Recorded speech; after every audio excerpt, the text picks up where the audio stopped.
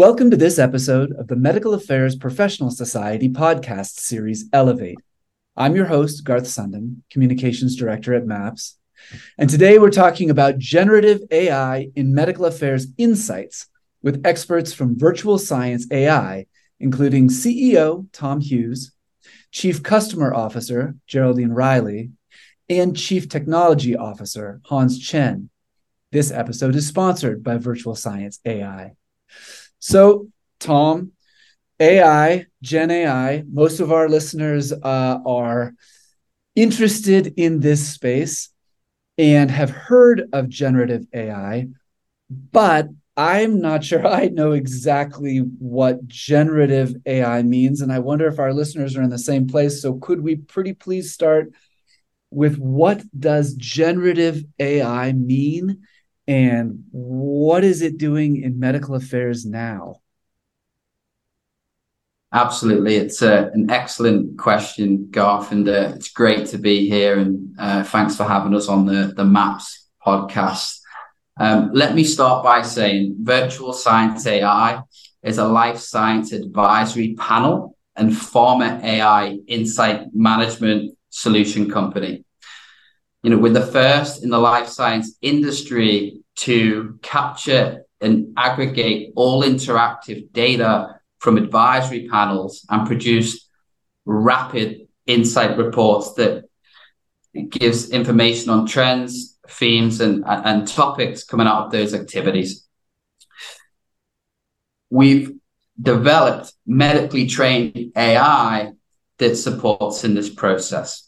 And we're working with many of the top leading pharmaceutical companies and biotechs. So what is generative AI and how is it being applied in medical affairs? I will hit it at a high level and I'll ask Hans to make a comment, our Chief Technology Officer, on generative AI more technically. And then we'll back into medical affairs as a group and talk about what we're seeing in use cases and how it's improving outcomes. But from my view, generative AI is a type of AI. It's a transformer model. And ultimately, how generative AI works is somewhat like a game. So the model is trained on certain data sets, and then it's trying to best guess the next word. And then that model is being trained through different training techniques, such as reinforced learning, supervised learning, unsupervised learning, to help improve the accuracy of the model to serve the use case that generative model is being designed for. I'm going to ask Hans to talk more specifically to generative AI and what it is. And then we're going to talk a bit more specifically about advancements in medical affairs with the use of the Gen AI. Okay, Hans, before we get to that, let me just ask, is the generative part that best guess? So the thing is trained, however it's trained, and then it guesses, you said the next best word. Is that the difference or the definition of generative AI compared to just the AI we've seen since, I don't know, even the 1980s or 90s? Is that generative?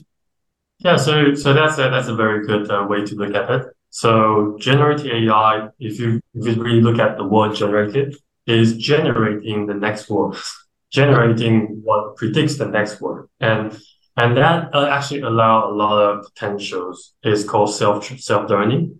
That allows it goes away and read the articles from the public internets, and then learn from these contents. And so basically follow like you can imagine as the reading procedure, trying to predict the next word and then learn from it, whether this next word is accurate or not. So that is generative AI usually means. And then from another perspective to look at this is that generative AI is predicting the next word based on the content that previously feeding. So it's learning from the past experience of what is being trained. That's such an interesting The word generative seems like it has really driven the explosion of AI into the public consciousness just now, where it's not just asking AI to find interesting things in a data set or things that we've done before, but it's asking AI to generate new knowledge. And I know that's a sticky way to frame it, because it's taking old things and synthesizing it, but it's the generative aspect that really seems like medical affairs is now on board with leveraging. So where are we at then with the medical affairs uses of this generative AI? Let me start by saying that, from the many interactions that we have across the industry and from the interactions that, we have at, MAPS with the community, this is a hot topic, and there's a lot of interest and a lot of appetite to experiment. And, even at the most senior levels, AI is coming up in earnings calls, and pharma companies are investing, significant amounts of money into AI. And it's somewhat do or die when it comes to the use of AI. There's a perception, I believe, that we're starting to see companies race to start to apply AI to outpace their competitors by being able to do things faster or create innovation in ways that hasn't been done before. Now, specific to medical affairs, where medical affairs has been challenged is in how to apply AI to the function of medical affairs. Yeah. And one of the biggest concerns and restrictions has been around the use of ChatGPT in a compliant way. And many of the largest companies and biotechs have put guidance out to say, do not use ChatGPT. And the reason why they've done that is because those large language models are public large language models. So if you put confidential and sensitive information into an LLM like ChatGPT or another LLM, there's a risk that information could be shared with another company, and then they might get the learning benefit and access to that sensitive and confidential information. And because of that, it's raised alarms, and it's prevented companies to jump in and start to use, these public-facing LLMs to apply it to medical affairs. But what's we're proud to say about Virtual Science AI is that we've designed pharma-compliant AI, which allows teams to safely and compliantly work with AI in the function of medical affairs, because our models are unique to the client, and then those benefits are not shared between the other companies. And because of that, we're approved by many of the largest pharmaceutical companies in the world, and increasingly across others. And, companies are applying our AI specifically to advisory panel data to get reports within 24 hours following activity that would have taken 3 to 6 weeks. They're able to get information in quantitative outputs such as sentiment around key strategic topics. Companies are also looking to go beyond the advisory board data and start to ingest other data, such as pre and post news around major congresses, and try to transcribe stakeholder responses. There's different use cases that are coming up that we're helping with to start to make sense of complex medical information to deliver more fast, more meaningful and actionable insights.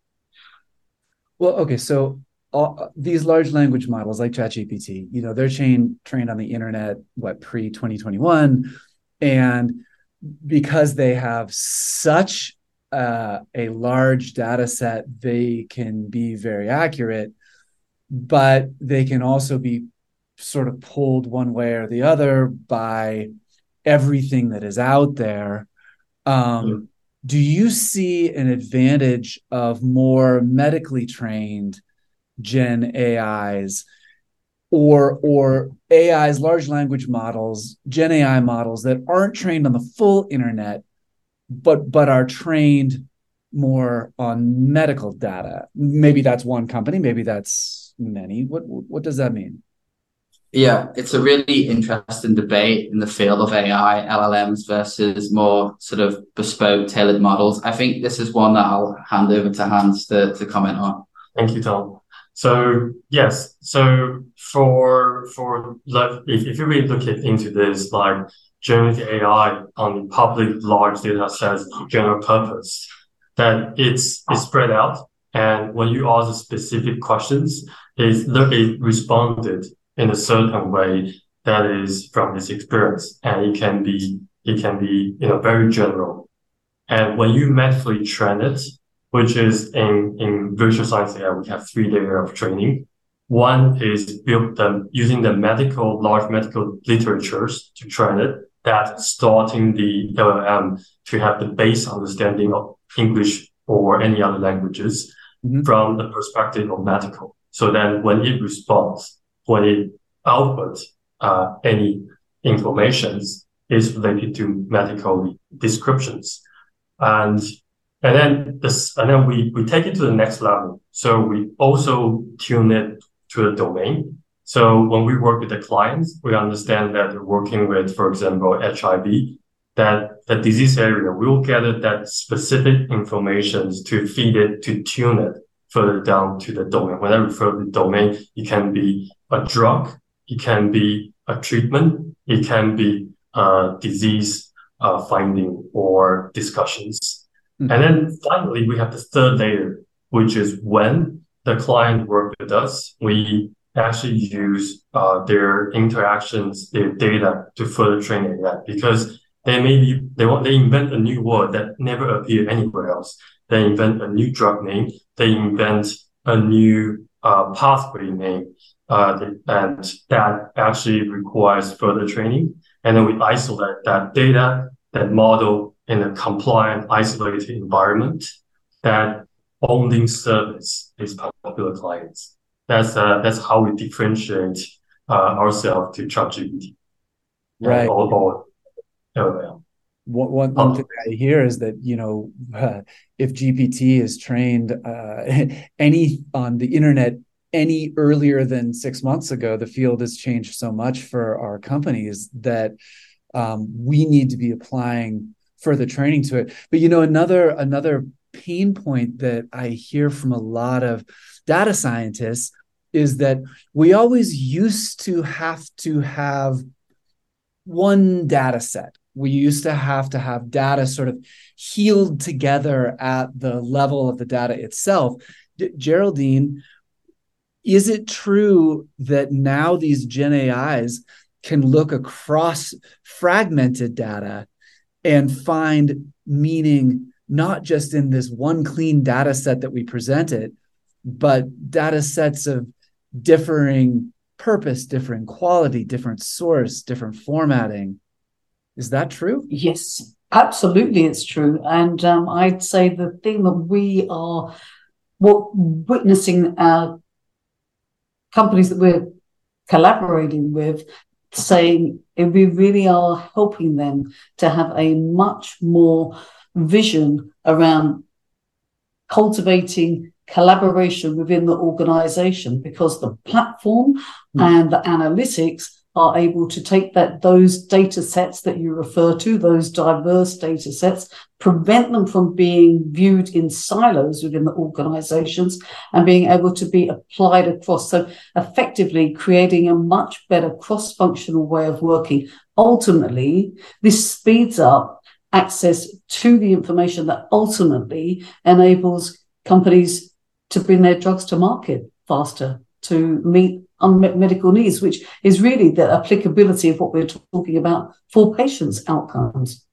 Oh, no, that's interesting. I was thinking about fragmented data sets being things like, generating new knowledge from a patient registry and also electronic health records.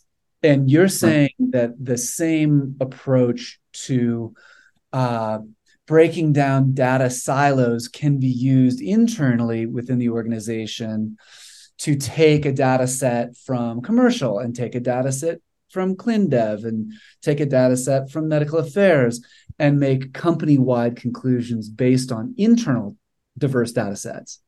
Quite right. And as we know, the time to approval of your and the license indication that you get depends on that diversity. So if you are only working with a small group of patients, you will get a very restricted label. If you don't recruit into your studies rapidly enough, it's going to impact on your entire timeline. So now you're taking external and internal knowledge and you're applying it completely across the board, looking at having a global view within an organization as opposed to a siloed view of the functional area you're working in, and saying, what else do we need to be working with? How else can we get a bigger, diverse group of voice into our studies? Okay, so the more data diversity externally and internally leads to faster and more robust approvals. That's absolutely right. We've been working with a company just recently who had an unfavorable hearing from the FDA, and we've been working with them very closely to rapidly absorb various data sets so that they've been able to respond in record time back to the FDA with regard to their response documents. And that's real life. That's what's happening in the field. So, Tom, this sounds like it goes beyond ad boards. Are the same types of Gen AI technologies able to find insights in platforms or data for which they weren't specifically designed? I mean, your technology caught my eye. It was designed for ad boards. But now we're talking about diverse data sources. Are we having to reinvent the wheel, or can we use the same sorts of technologies? We're really pleased about the direction that we're going in. So when we started the company, we set out to become the market leader for advisory panel solutions, right? We've got an overtime engagement platform that is AI enabled to produce insight analytics that have never been produced before following these activities. Mm-hmm. But what we were hearing from our clients is that they were like, this is cool. And, this is, it's faster. And they're getting new insights. But what they were saying to us was that your AI could be applied to other data sets. And could you, make sense of these other data sets? And, I'll give you an example. So, we're working in oncology and, it's a fast evolving space that we're working in within oncology. And, there's a particular team that, wants to better understand that disease area as it evolves. And it's a medical affairs team. And, one of the challenges that they've faced is that there's a lot of data sets, whether that's social or internal, whether it's MSL data, that's disconnected, and they're looking for insights in this data. And, really what they want us to do and what we're working with them to do is to start to bring together those data sets and contextualize them in a way that makes it very easy to understand and aggregates the findings so they can look at the trends over time. And it was just something that came up through collaborating with our clients. And so we're starting to go in this direction. So Tom, Geraldine, we have these wonderful insights. They come from all these data sources. We use our Gen AI. It spits out these learnings that we hope are actionable. We take them to our leadership, and the leadership says, really? Gen AI? How are we supposed to believe this? Or variations on that theme. So what would you say to medical affairs teams that are trying to communicate the impact of the insights generated by Gen AI? I mean, let me start by saying that we do have a human in the loop. So whilst we are applying artificial intelligence, it's, 80% AI and 20% human to support with the QA QC. So you can have very high confidence that the data that's being produced is getting a review and it's referenceable. Okay. And then in terms of communicating it to leadership, perhaps Geraldine, if you want to make a comment on that. Yeah, I mean, the buzzword, I think, until AI started being the buzzword was omni-channel. And what we see here is you're addressing omni-channel. This is how the customers want to interact with the pharmaceutical companies. They want to work across the board with them. They want to work in new ways. The customers are really excited about working with AI as well. They're not frightened of it whatsoever. They love this idea of that asynchronous platform where they can work over a time that suits them. So you're really starting to address what the customer really wants as opposed to what the pharma company thinks that they want. And that really is making a huge difference. And senior management are really listening to that. They really love to hear the fact that you're engaging your customers in a way that the customers want to be engaged with. And ultimately, that gives you better insights, more actionable insights, more quickly, in more depth, in a time that really is sustainable for everybody. Oh, that's interesting. So Gen AI offers customer centricity in some of the same ways that omnichannel would. Oh, I don't want to take us down the rabbit hole of comparing omnichannel to Gen AI and how they would all work together, because I know that there's some synergies and also some competitions in those areas. Let's leave it at that for today. So thanks, Tom, Hans, and Geraldine for joining us to learn more about how your organization can partner with Virtual Science AI. Visit virtualscienceai.com. MAPS members, don't forget to subscribe, and we hope you enjoyed this episode of the Medical Affairs Professional Society podcast series, Elevate.